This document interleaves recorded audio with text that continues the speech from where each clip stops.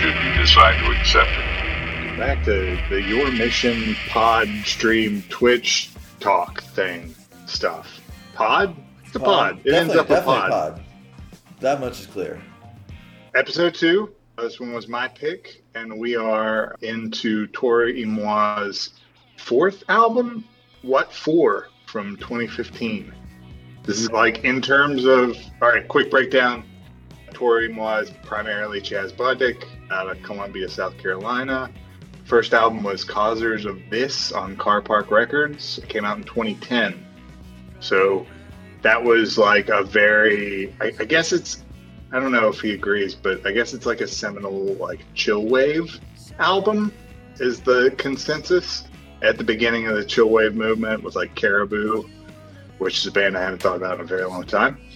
That followed that up with 2011's Underneath the Pine, which is really good, but if you have Doppler problems, it can be a little intoxicating because there's a lot of pan. But both of those are like very kind of like synthy R&B, and I think that kind of sound culminated for him on the 3rd album, Anything in Return. And then he answered that with this, which is like super disco, like guitar forward, a lot more acoustic instruments, some great like synth backdrop stuff. Still going. I think he's put out 3 more albums since then. Boo Boo, Outer Peace, and no, I guess just 2 more. Well, and then he's done like some singles and other random shit. Mixtapes, yeah. Collaborations, all kinds of stuff. Plenty of content. I would say like the arc of the sound is like chill wave R&B into like kind of poppy disco into a little bit more poppy disco. Like it just kind of keeps going. This one for me is like a really good jump off point. This and the album he did with the Matson 2, which are just like both groovy albums. And then like I think if I'm introducing people to Toro Y Moi, which I assumed I was for both of you, Alonzo, maybe not. I remember his early stuff because it would get play at like the hipster clubs and bars in Philly. The tail end of my time in Philly. Yeah, which works because I'm not sure you can dance to it, but it is good. You could shuffle. You could do the goth kid shuffle from South Park. Yeah, it's good. It's good. Cool bar background music. I think for me, I feel a little more comfortable in bars that are a little bit more maybe traditional 70s butt rock and the game's on a TV and people are smoking and I don't know. That's more my speed, but it is cool every once in a while to go somewhere where you listen to, they're playing like cool music that's come out in the last 10 years, you know what I mean? I want to be surprised. Like I want to hear largely not be surprised when I walk in, but by the end of my first beer, there should have been like a song that I was like, huh, okay, someone has some taste here. Like someone has some interesting shit to say. Yeah, it's overpowering when that's all there is. How many? Do you guys? There's one bar I know here in Albuquerque that I go to on a semi-regular basis that has a jukebox, like that you can actually go and request. Which one a is song. that? Anodyne on Central. Oh yeah, man. The lines that seem to be coming out of there recently, I haven't been there in a couple years. Yeah, everybody wants to be an Anodyne. Yeah, it's a good bar. It's a good bar. There's like pool tables and it's dark and dingy. And has a good jukebox. I can attest. It has a good jukebox. AP on the jukebox. I know he's canceled, but it is on the jukebox. So, he'll come up again this episode. But all right. So 2015, smack in the middle of his career. A little bit more acoustic instrument wise. Lots of pop, but like a little bit of disco in it as well. So let me give you my slight bit of context for this record. I did not listen to this record when it came out. So this came out in 2015, right? Yeah. In 2015, these are the things that happened in my life. My twins were born. I think they were born about a month after this album came out. And then about a month before this album came out, I started a business, and I'd never done anything like that before. And then in the 3 or 4 months before that, I was in a boot camp, like a software development boot camp. So 2015 is a year where music disappeared for you. Wherein I don't remember a lot. of things, just generally. I was low on sleep for most of the year, and also just so many other things going on. And it was, I think, a year that when I listened to music, it was probably music I was comfortable and familiar. And you just go back to the oldies but goodies type deal. So I'm thankful that I got a chance to sit with this album and dwell on it, because it is a really interesting development for this dude. And I didn't really know that, because like I started listening to the record after this a little bit, Boo Boo. Yeah. And it's definitely different than the older stuff, but more in the synthy range. More synthy, more R&B, which is cool. Yeah. Which is cool. Really cool. But yeah, that album's really good. I didn't know that he had a record where he went to like 70s rock inspirations and Elliott Smith and things like that, where I was just kind of, that's really cool that he could pull that off, honestly. Yeah. And so I was pretty charmed. I'm not gonna lie, I was pretty charmed by this record. Nice. Thelma, any Toro Y Moi experience? Toro Y Two? It reminded me, the first like immediate comparison that slapped me in the face like right away was that it sounded very Matthew Sweet-y to me. Oh yeah, that's one of those bands that I was trying to dig through the mental Rolodex and be like, there's this sound here, and it's a band I haven't listened to in a very long time. That's funny. I didn't even write, like, I have a whole bunch of notes on every track, and Matthew Sweet is nowhere there, and it's not because you're not right. It's because I didn't pull it. I was gonna say it is like the most. Like if I had to assign percentages to all the things we came up with that this sounded like, that one has got to be at least the highest. Interesting. It's for me, like, some of it is okay. What was he? It's like, what contemporary bands were around that he was like inspired by? But then what were those bands inspired by? And who? For example, like, just here are the bands that I wrote. AP. My dear canceled AP. Mature Themes era. Yeah. Yeah. And then some of the drums on some of these sound like the older Tame Impala, super compressed, like low end banger drums. There's songs that sound like Steely Dan to me. There's songs that sound like ELO, Wings, Paul McCartney Wings, Cheap Trick. There's a song called Lily that gives me some Radiohead vibes. Yeah. Like OK Computer, sure. Radiohead vibes. There's Elliott Smith, I hear. And especially in Run singing. Baby Run, and his, what was the band that he was in before he broke off on his own? Heat Miser?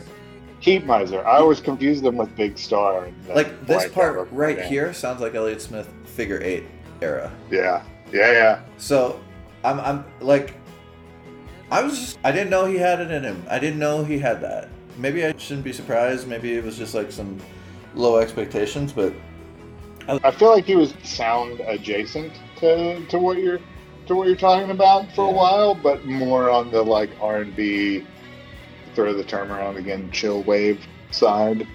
But did he tour with a full band before this record? Yes. Okay. Yeah, I think he did. I think like the first, maybe he didn't. I think the first album was just him. I think he had a backing band for Causers of This, maybe.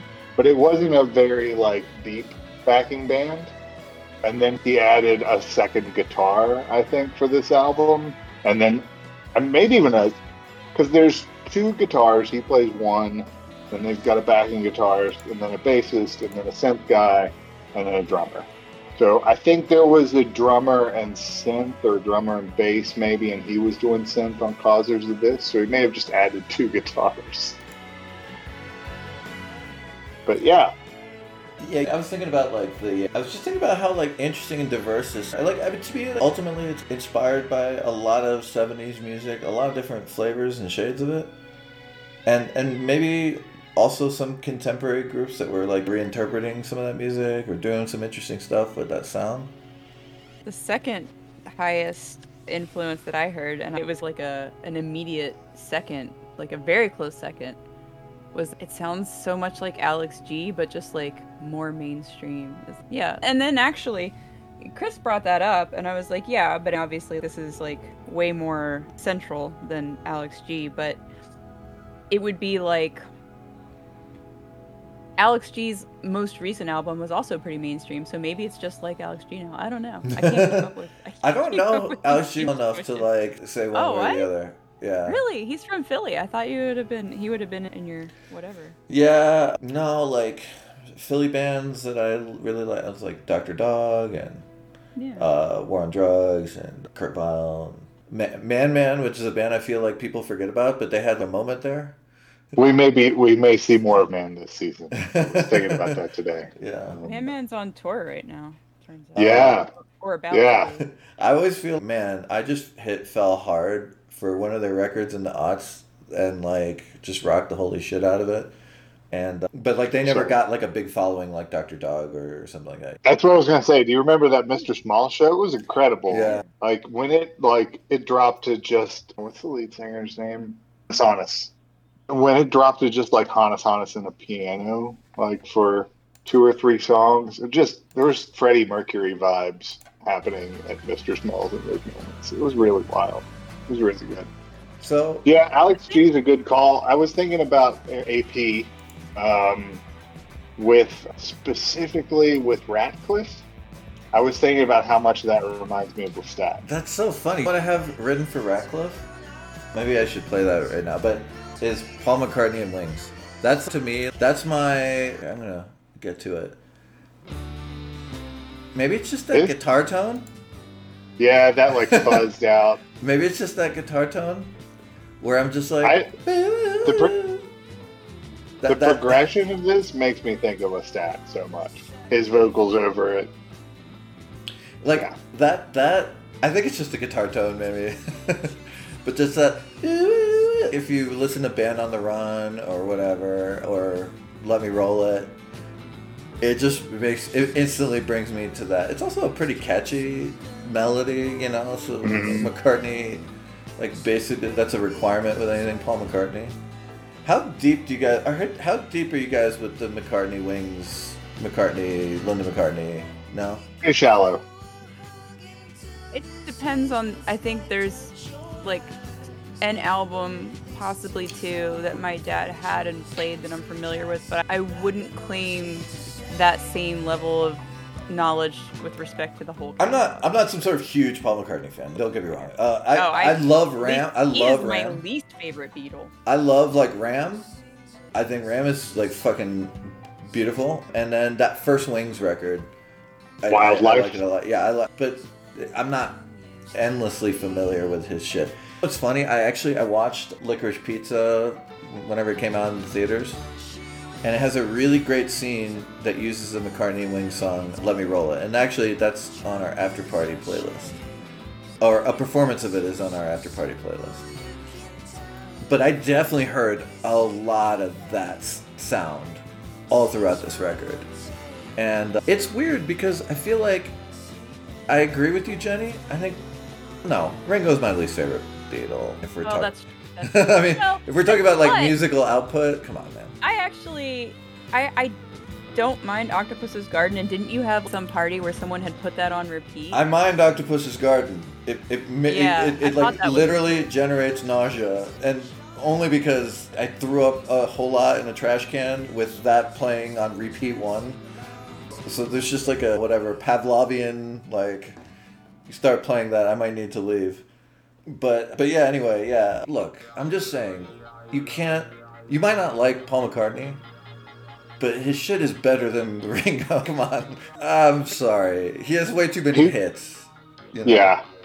Yeah, but I don't like those hits though. That's the thing. His stuff is like my least favorite.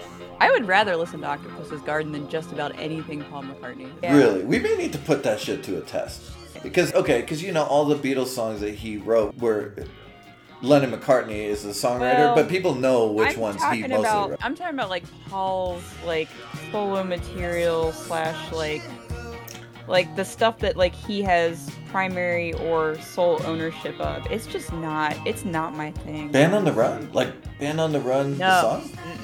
Damn, that beginning part of Band on the Run fucking kills, in my opinion. But Okay, but name for me one Ringo song after the Beatles.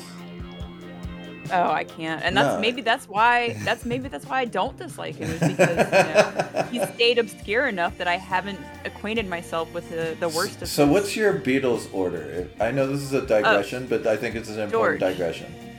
Definitely. George number 1, John number 2, I guess Ringo number 3, Paul number 4? Ringo and Paul can fight it out for 3 and 4. I don't care. In fact, I would like to see that. I would like for them to fight it out. Okay, three Beatles, the two of them are just as bad. Listen, I mean, George Harrison, like All Things Must Pass era. Beautiful. I don't know. Agreed. Beautiful. And he had an album in the 80s, and I generally do not care for 80s music, but he put out one of the few 80s albums I really like. Is that the one with I Got My Mind Set on You? Is that the same one, or? It might be. I know Cracker Box Palace is on there, and I can't remember if Set on You, but I think it's the same. Yeah, I think that's right. Ryan, I mean, just to get you on the record here. Yeah, no, I can easily say that like 1 and 2 I agree wholeheartedly, and 3 is pretty easily Paul McCartney, and then there's Ringo. Like, with them as always is Garth. You know what I'm saying? Like. Yeah, Wasn't that the famous quote, alleged quote, is that somebody asked if Ringo was the best drummer in the world, and they said he's not even the best drummer in the Beatles. Yeah. Look, Ringo kept the time really well. He did keep the time. I was gonna say he really tied that band together, and then I remembered that he didn't because they broke up. So it was Yeah. I got nothing else. Look, it's way to fail at everything, Ringo. I did watch like big pieces of the Get Back, and one of the things about Ringo you begin to appreciate is he's just a pretty fun-loving guy.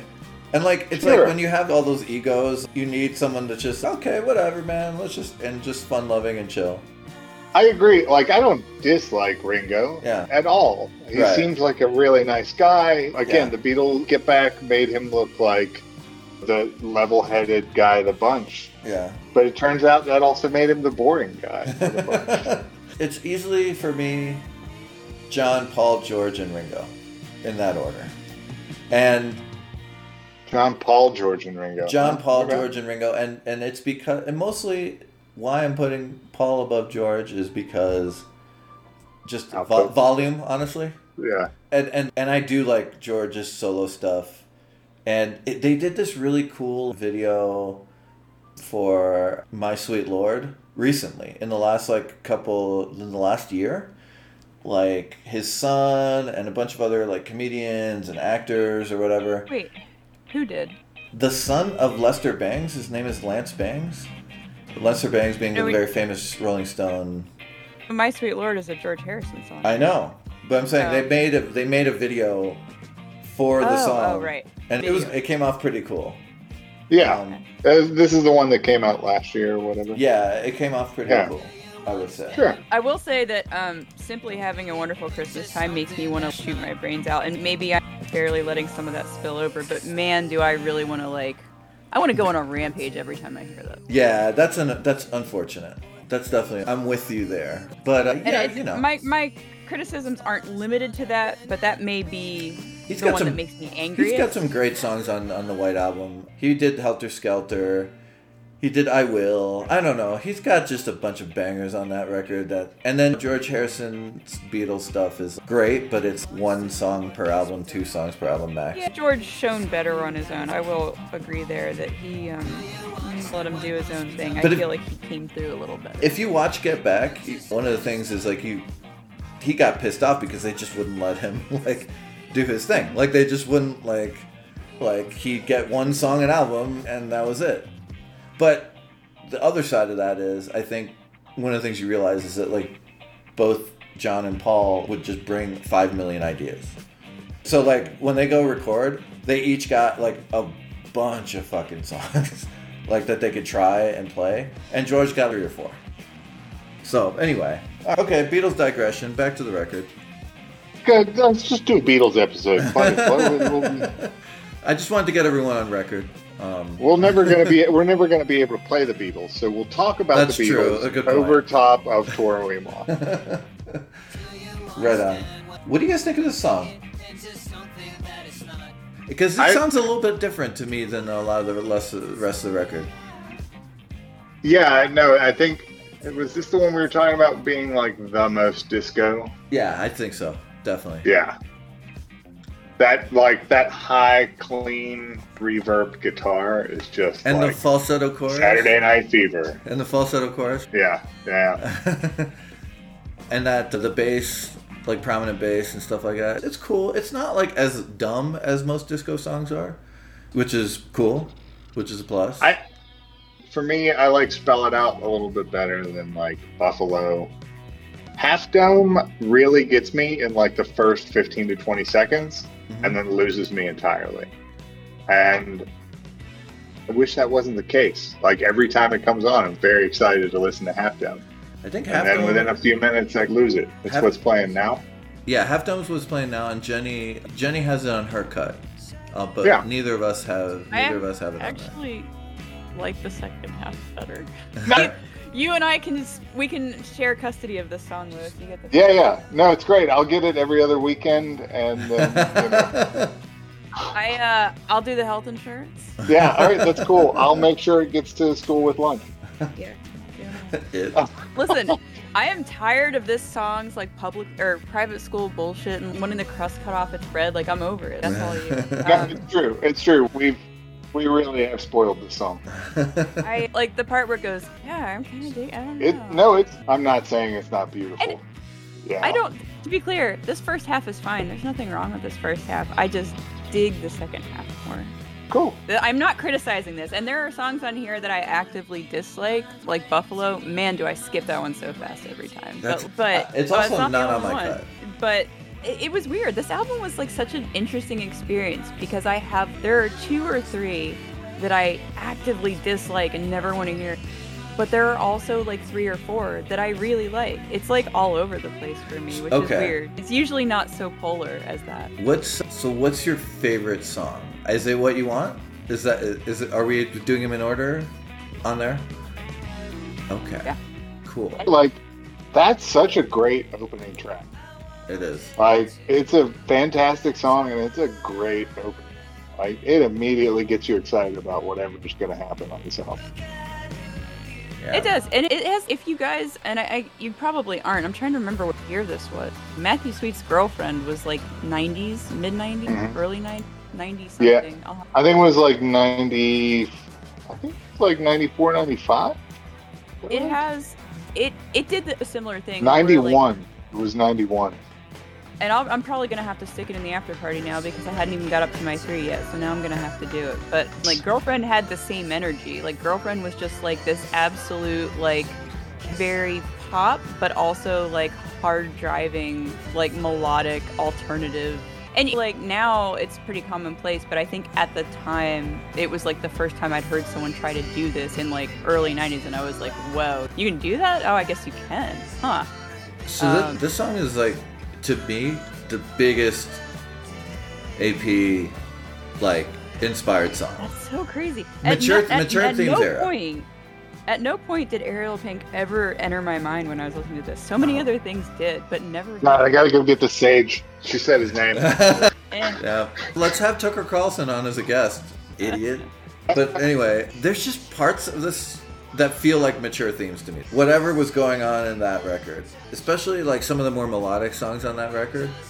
Maybe it's that I was too busy hearing Alex G for anything else to really on this song. There's sounds in here, the weird guitar stuff. I love that, like, synthy. There's some stuff there, and that's buried throughout the entire album. These great little synth riffs that I will find myself walking through the house whistling out of nowhere. And if it's been a while, there'll be that moment of like, where the fuck did that come from? What fucking song is that? And then, yeah, stumbling over it is just so satisfying. You know what else is about the song? Is the vocals, the way they're tracked, and the way the harmonies are layered. It sounds just like fucking Ariel Pink, especially that time. Like, I hear those vocals and I'm just like, wow. The way they did the vocals, especially on this song, I think most of the record though too.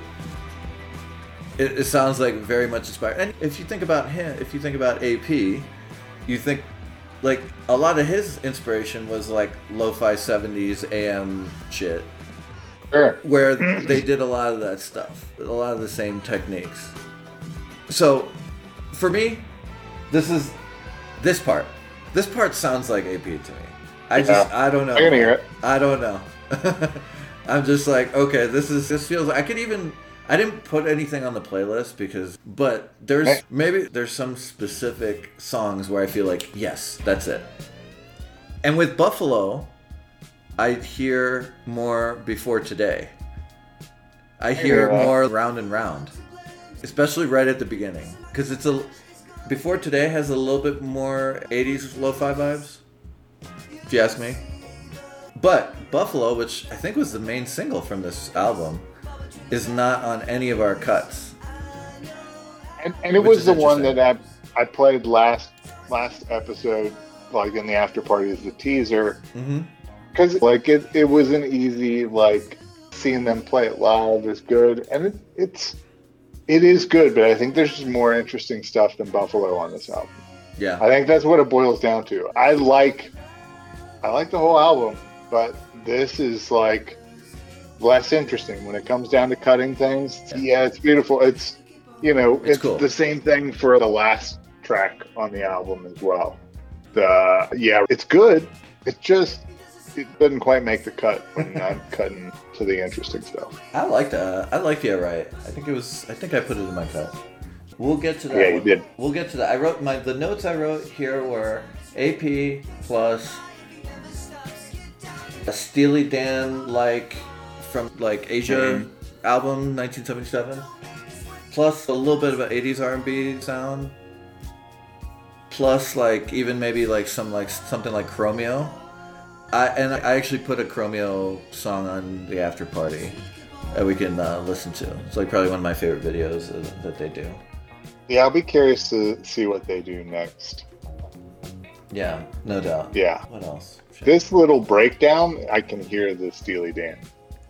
One of the things about this record that I like is that the songs change a lot. Like with some of his older stuff is a little bit more repetitive and a little bit more interested in, I think, the aesthetic of the sound.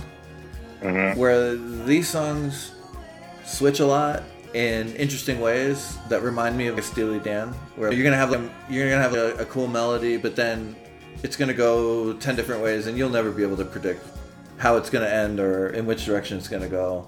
And I feel like maybe that's just a function of him just being a musician and his songwriting maturing in some way.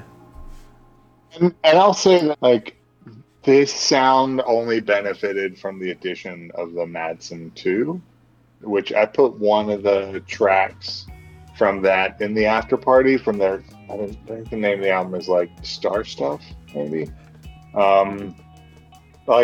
Those guys already nail this sound perfectly, and it was a nice pairing for an album. That's cool. I'm glad that it wasn't the new normal for what he was putting out. But yeah, I think if you like this, listening to that is an interesting step deeper into that 70s vibe. No, I'm excited to check it out. So I wanted to replay the beginning of this song, The Flight, because I wrote down in my notes, it sounds like Crumb. I was just about to say that I don't know if you guys know who this is. Nick Solomon. Beavis Fron? Oh yeah, Beavis Fron. Yeah, I know Beavis Fron. Yeah. Heavy Beavis Fron vibes on this one for me. Huh. Yeah, I didn't even think about that. I think the reason I wrote down Crumb is that guitar line and then the breakbeat drums sound for me, that was the first thing I came up with. It's a recency thing. Sometimes I was this reminds me of this, and then the longer I thought about it, I was but also this, which I haven't thought about in long. Exactly. Yeah, that's right. Yeah, 100%. Yeah. I also wrote down Midnight Cruiser.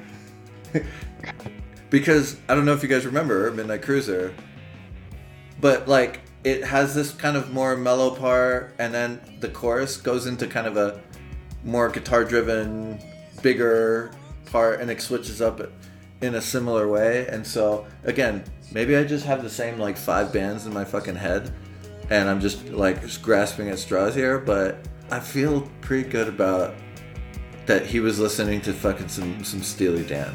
I don't know. Oh yeah, I think there's definitely some. I hear Steely Dan throughout in bits and places through here for sure.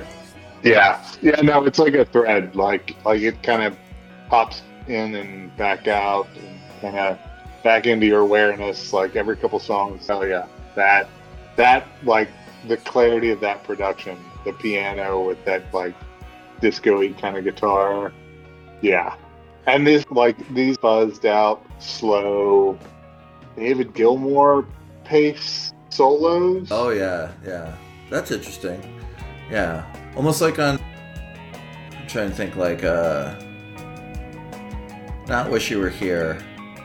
But for me, it's like later Floyd in terms of the like, and it's not necessarily a sound, but like the way that he travels through the solo. Yeah. It's a lot of hit a note, bend a note, like kind of flow through the thing instead of just like showing off your, licks. That's a good call. And one of the things I always appreciate about Floyd is that their songs have the space to breathe for someone to play like a solo like that.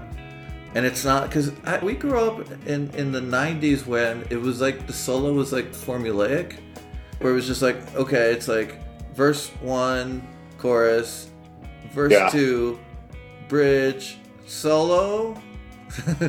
And the solo is built around the same chord structure, but has some more like hammers and bends in through it. Like instead of the chord structure, they're just playing across the neck and pausing here and there. They're playing scales. They're playing scales just based right around the like central melody. I just think that there's a lot of a lack of creativity. Like I remember when we were growing up, it's like a lot of the stuff we listened to, it's like, all right, when's the solo coming? All right, here's the solo. Yeah. It's just but also like that era, I feel like that was the discussion of guitarists, right? Like it was based off of the solo and who like played in what style, and not, I don't know, like I think about the Edge sometimes, and I think about the way that the Edge. Oh, sorry, it's just a really great sentence. No, I know. Guys, out of context. I think about the Edge sometimes. Yeah, but no, I think about the Edge sometimes, and like you and no one else. Sorry. I know you and everyone that has an iPhone. You and everyone that has an iPhone from like 2004 or some shit. Like to listen to the way that he played guitar through those songs, it's very spare. It's not even chords. It's like single notes that may come in like once or twice in a measure. It's not about playing riffs. It's about filling a space. Yeah. You could do the same thing with a triangle, but like the Edge does it with a guitar. Yeah. And it's an interesting choice. Like it doesn't make him like Joe Satriani or whatever, but it does make him like unique. And there was somebody else I was listening to recently that I was thinking about, like I was thinking about the way that they chose to place the guitar in the arrangement. Reminded me a lot of like the way that the Edge played guitar through a U2 song. Do you remember growing up, like just the fucking like discussions around the best guitarist? And it was so funny as I remember those discussions, and of course like I rocked for Billy Corgan and whoever, but there was always like that person that would be like, hey man, Ace Frehley is somewhere in there in like the top 10.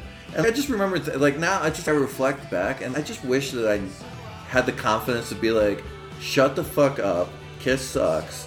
And if you're putting Ace Frehley in the top 10 guitarists of all time, like you're smoking crack. And it's shitty crack.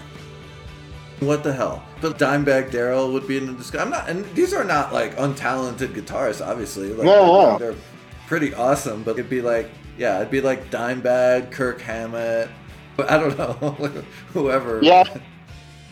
And I think about that now, and the guitarists that I lean more towards are ones that did something interesting with the sound. Not that they, like, and I think, like, Dimebag did something interesting. No, I'm not shitting on Dimebag. Look, don't get this mistaken. Ace Frehley and Dimebag are in different fucking dimensions, okay? Sure. Like, no, rest in peace and all that shit. Dimebag's the shit. But, like, a lot of the guitars it was like it's like very formulaic songs where it's okay, here comes a solo, whatever, and Right, yeah. and then hey, you're a fucking amazing guitarist. But I think you're right. It's like the guitars that are interesting to me now are just the ones doing different stuff.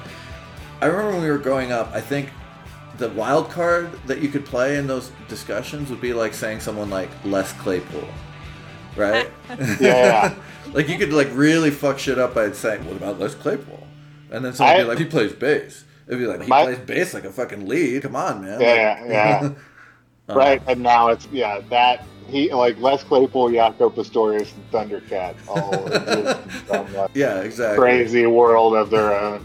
No, my favorite wild card to throw into those arguments was Mark Knopfler. It never got much. Dude, I love Dire Straits. I love Dire Straits. Like Mark Knopfler's like choice of sound was always really interesting. Cool songs and show offy, but not in a stupid way. Yeah, right? Yeah, like in a jazz musician way. Yeah, and like, no, it's fine. I can just do this. You want me? I can talk to you while I do this. This is amazing. Yeah, and then someone that had their dad's Yngwie Malmsteen like CD would be like, "Oh yeah, Yngwie Malmsteen," and everyone else is just okay, yeah, sure, yeah, sure, yeah, yeah, Yngwie. No, the Nordic fellas know their guitar.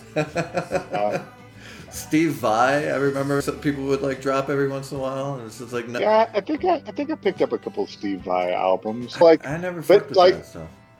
Those guys were the people that were pushing in the way that like Tosin Abasi does now, where it's like, here's your rock, and here's like a different like, was it Steve Vai that kind of started like pushing the 7-string guitar as like a thing?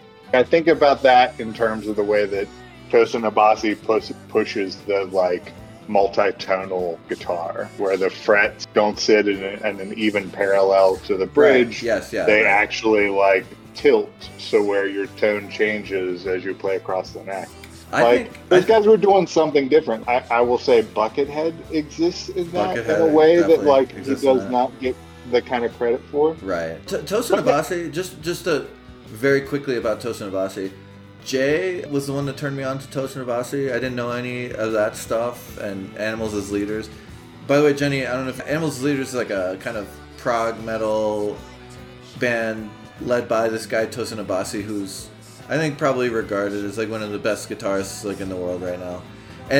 But the thing is, to me, the difference between him and like a Malmsteen who's like playing kind of classical music on the guitar or a lot of stuff like that, it's just that I like listening to Animals as Leaders.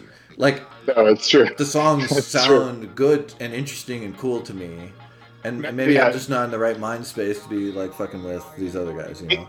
Yngwie Malmsteen, like the classical rock on guitar thing, is a good comparison. Yeah, we are way off base. How did we end up talking about Yngwie Malmsteen? Can we reel this fish in? Yeah. All right. So we've talked about. Let's see. We've talked about that. So you were talking about the Flight, Empty Nesters. Toma, Empty Nesters is on your list. I was right when I hopped on the call. Alonzo and I were talking about it, and I was struggling between choosing the Flight or Empty Nesters. As someone who also chose Empty Nesters, you want to talk about what you like about them? I can.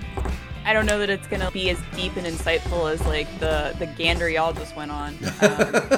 I'm pretty sure people that know things threw up in their mouths. It may make more sense. I think it has a good chance of making more sense. I think that there was like a competing tension in this one for me, and it was that on the one hand, I enjoy like the energy in it, particularly this part where it has that little bit of a beat switch up, and then it has the little like, I don't know, it's just like very infectious, like right here.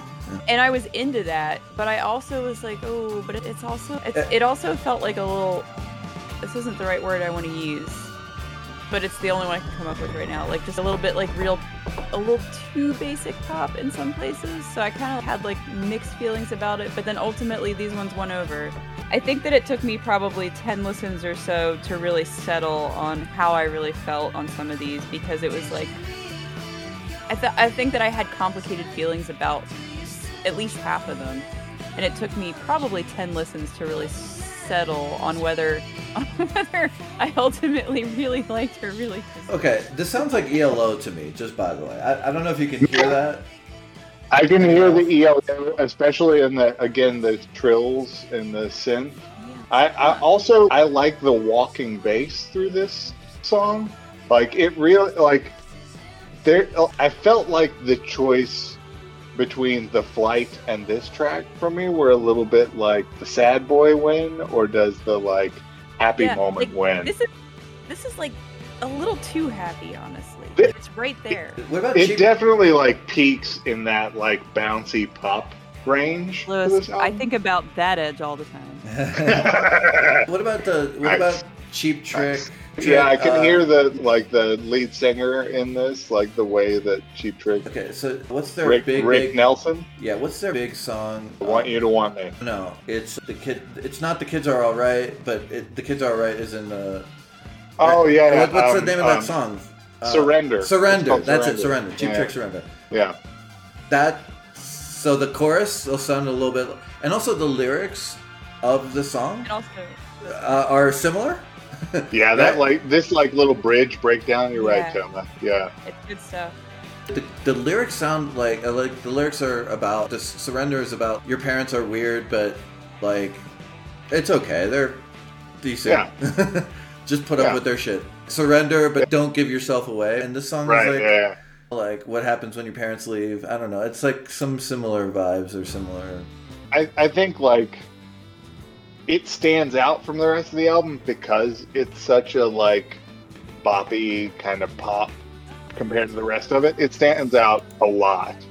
But for me, I feel like it does it in a way that like really pulls the whole album together. Like I feel like if everything sounded like Ratcliffe or The Flight, it would still be like one of my favorite albums. But like in the middle of it is this beautiful little high energy poppy number that like my taste and my like sensibility betray each other. Like I might try and play it tough and be like, oh yeah, this isn't quite, but meanwhile like when nobody's looking I'm really fucking into it. Like I can't help myself.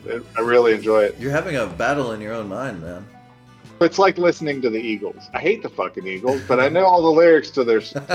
There's that. This is my second favorite song on the record. Ratcliffe? Yeah, it's beautiful. The opening is super strong. I love the way it changes up into this kind of more mellow thing and big wings vibes for me. Excited to play Let Me Roll It and see what you guys think because I feel like there's some overlap there. It feels like much like I brought up Lestat before for this track, but like it feels Victorian. Like the feel of the track is very Victorian. It feels very like proper, and like the way that they like bring the synth through this whole thing is beautiful. Mm-hmm. And the fact that they choose synth and piano for the primary like melodies is amazing. Like those two dance between each other really in an interesting way, I think. Yeah, this is definitely one of those. This song will make my playlist of songs that someday when I can make movies like I would want to use in something. Because it's just the emotional journey of the song is like complex and interesting. How Wes Anderson hasn't used it yet, I don't know. Like, it feels very Royal Tenenbaums. Like a little bit, yeah, for sure. Yeah, a little bit. I'm actually going to skip ahead to Run Baby Run. And, when you sent me a text like a couple of days after like we did the last episode, and all it said was like "Run Baby Run," and then the like chef's kiss emoji. In my head, it was just like, this was the one that I figured would like hook you hard. I'm a sucker for a bright major chord melody, strong melody. And then the verse sounds, it's a little bit of sad boy stuff, and the pairing of that is always, I don't know, that's just like what I like, right? That's why I like the first Weezer's things, because it is the Weezer thing in some way. It's like big, loud ass major chord like chorus, and some sad boy stuff in the middle just to keep you hooked and grounded, right? Yeah. Yeah. Not a bad thing. That was on my guilt it was. on my guilt cut. Sweetest. Guilty pleasures. Yeah. Yeah, no, I agree. Like, this has strong Elliott Smith vibes. Specifically Heat Miser. Like, this is good. Like, it Figure belongs. Eight is... I wrote Figure Eight. Elliott Smith Figure Eight. Yeah, I don't know if Figure Eight, but it's around that time frame. Like, Figure Eight in that it's like a bigger band and a cleaner production than everything else before that. But in terms of the melody, I think it's more early like Heat Miser stuff where it's like a little bit more radio friendly and not quite to the like deep depression that was the first 3 Elliott Smith albums. I think I was the only one that. So I looked up the song on YouTube to look for a live performance or something. There's one, and I'm kind of like, damn, am I the only one who likes the song? Like, this song fucking bangs to me. It should have been like a big hit. And it almost gets that like fast. It almost gets that same kind of poppy sensibility that we were just talking about with Empty Nesters. Yeah. But it stays a little more on the sad boy side. Yeah. It's too short, I guess, is my only criticism. Yeah. One of the things that you brought up was Weezer. Yeah. Did anybody else catch the Weezer reference? I did. The sweater. He talks about the sweater. You know what? That was something that I remember listening to, and I caught up. I caught it, but I didn't write it down in my notes. He makes a reference to the sweater song, which is pretty hilarious. What song? In what song does he do that? It's Lily, which there's also a video to. I had to really rein myself in for the after party because there's a lot of really cool Toro Y Moi videos. But let me see if I can find the lyrics. Genius. Okay. Wow. I did hear that. Lily was like the second video from the album, I think. There were 3 videos that were released on this album. Let's see. I gotta pull up link for the album first. I don't think there we go. I don't think it's on that one. Because maybe it's not. Maybe it's Empty Nesters. Yeah, it might be. Yeah, maybe that's right. I know. Oh, there's no one. Yeah, it's in the first verse of Empty Nesters. There is no one to destroy your sweater. Yeah. Which is cool. It's fun. That's cool. Kind of cool. Bringing us back in touch with our first episode. But anyway, all right. We're at like an hour. Like, what? Do you guys have anything else? Like, any other rounding thoughts? Yeah, I will say, to reiterate, I don't think this guy's put out a bad album. Sometimes it's like Tame Impala, where I need a little time with it. Mm-hmm. I inevitably have come around to everything. I haven't spent as much time with the last couple albums. Boo Boo I spent a fair amount of time with, but like Outer Peace I haven't spent much time with at all. And at the end of the month, he puts out Mahal. And with Mahal is like a short film Eric Andre is a part of. Oh, cool. So that's an interesting piece. Cool. Yeah. Do you want to rate this guy? Tell me, what were you going to say? Which one? Is it the album after this one that's like kind of more electronic? I don't know, there's a better word for that. It's a little more, the one after this is called Boo Boo, and it's a little bit more 80s funk, I would say. Dancey, 80s funk, for sure. The one before this is Say Anything, and it's a little more R&B synthy. Oh, that's probably it. When I was playing this one, Chris was like, "Oh, I'm familiar with this other one. You should check that out." Or Anything in Return. Not saying Anything in Return. Yeah, go ahead, Jenny. I was just trying to. I don't remember which one it was, like by name. I just remembered that the sound was like much. Which one was it? Wait, hold on. Oh, you don't know either. No. We play very fast and loose with like names and titles around here. We're like the one. Like Yeah. You know that one. That one. Yeah. Yeah, it's the one that everybody knows. Yeah. I like in the after party I've got a song from Turn is what it was. Yeah, okay. So that's the one I was thinking. I think That's that the one was you're familiar with. I think that was his peak popularity, maybe. That's where like he'd done two albums and they were kind of underground, and then anything in return broke for him a little bit.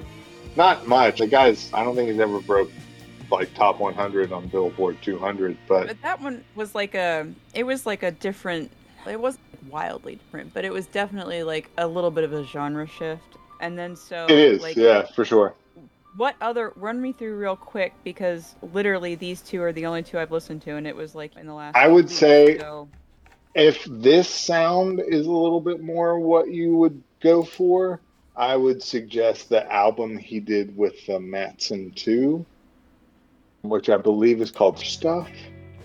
I was actually wondering more, like, how many other... Is he the kind of person who puts out, like, every album has... Like, is it like a King Giz thing? Like, every album's a different No, album? I wouldn't say it's that. not. It's not that range, like that much range, but it is like this much range. Like, yeah. It could be a little Plus, bit more rocky, sort of proggy, and then it could be a little bit more lo-fi, electronic, and everything in between.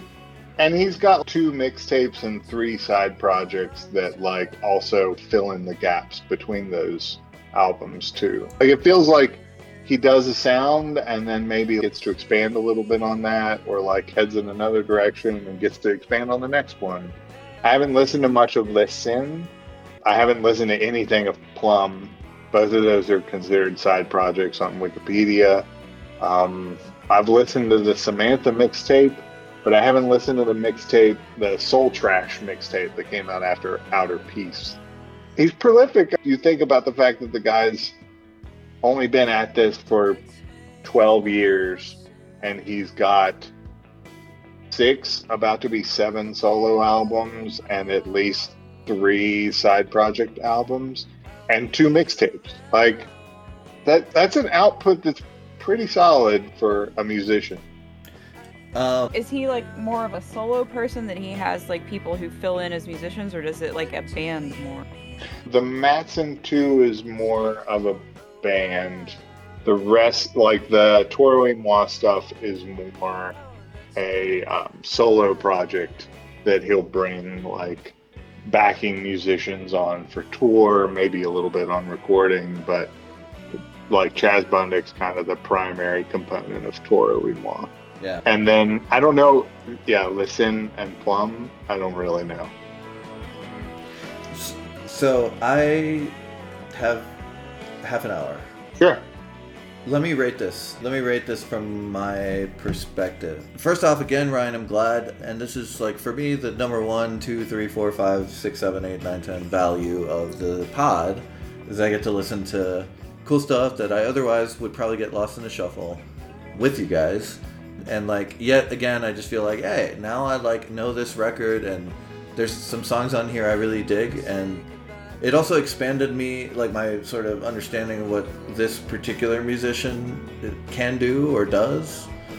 And so all that is cool. Did I love every song? No, but I think I liked more songs than I didn't like. And there were some songs that like I'm just kind of surprised like weren't bigger in some kind of way, because it is poppy. Like I remember at the beginning you were saying like it's poppy, and I wanted to push back on that in some way, but the truth is it's like poppy in the way that like rock was in the 70s. And so like in that way it is like there's strong melodies and all kinds of things going on where it needs to be. Yeah. Right.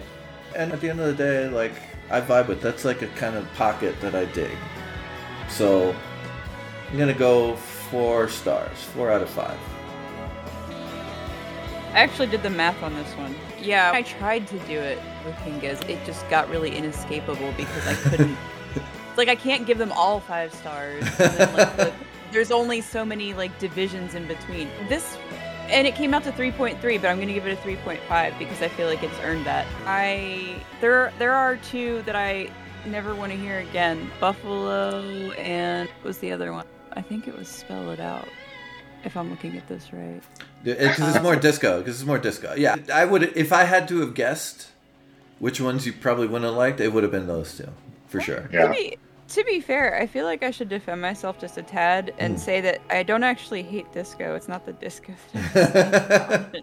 There are, believe it or not, like a few disco songs that I like, and maybe one time just to prove it, I'll bring them into. Oh, you should. You know what? You should. The next time you get to pick, maybe you should do like maybe you could do the Saturday Night Fever soundtrack. Maybe, I don't know. Oh, absolutely. But there are also songs that I really like on here, and I think overall, like my first impressions were just more like surprise, because if you think about that was it. I was like, oh, I didn't realize that anyone was still doing this, because I thought it was done. Like it had been done to death. I thought like Matthew Sweet started it, and then it like became a thing, and Alex G's been doing it, and I felt like this had been like kind of done, and then I was like, oh wait, no, it's still going.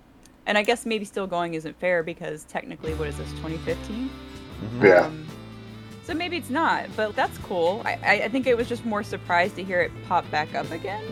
But I think that of the songs that I really liked, which there are at least 4 or 5 of them that I would put on a playlist, like it's a solid 5 songs. It's good. I enjoy it. Like I had fun listening to it this week, and there were misses and there were hits, but like hits were good hits. So I think it's really interesting to hear like this sort of thing pop back up again, because I think it was something that I put out of my mind as being done and or over, if there is such a thing. I guess there's not.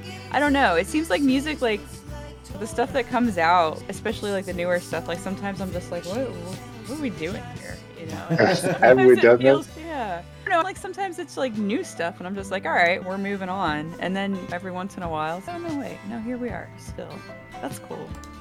I think the 3-5 is, it's really, in fairness, is more like this was an album that had 5 very strong songs on it, and one of them I even did give a 5, and there's a 4-5 in there, and it's got some very strong points. And if it wasn't for like Buffalo and the other one, higher. It'd have been higher. I don't know why I hate those so much, but I just want them to die in a fire. But yeah, no, it was a fun listen, actually. And I'm glad to... I know that you've talked about Toro Y Moi before, and I think that I was probably overdue to what you were talking about. It's only been, 10 years? I tend to, like, about the time he puts out an album, I tend to be a fan of him for like a few weeks and proselytize to anybody who will give me 30 seconds to speak my mind. I mean, yeah. Whom Among Us does not do that. Sure. For the first whatever. Yeah. So I think for me, it's like the 4 range. Like 4 because it's, I know, like definitely the Method 2 album nails the sound a little bit better. It's like it rides a little higher, but it wasn't out when this came out, and this was on heavy repeat for me for months after it came out. Mm-hmm. There's a lot of depth to it. It's a lot of fun. I really enjoy the sound, and yeah, I think like you're right. Like certainly, like there's a sound here that has been popular a number of times and been done again and again. I think he comes from an interesting side door into it, where he picks up a lot of interesting rhythms and progressions that come from like R&B, and it adds a depth that isn't there with a lot of other people that, for me, really rounds it out well. So yeah, I feel like this is a 4 for me. I would agree with that, and I think that if anyone was going to pick this back up, like, there are definitely tons of people who could have done it not as well. I will 100% agree with that. Yeah. You got a gun, Letty?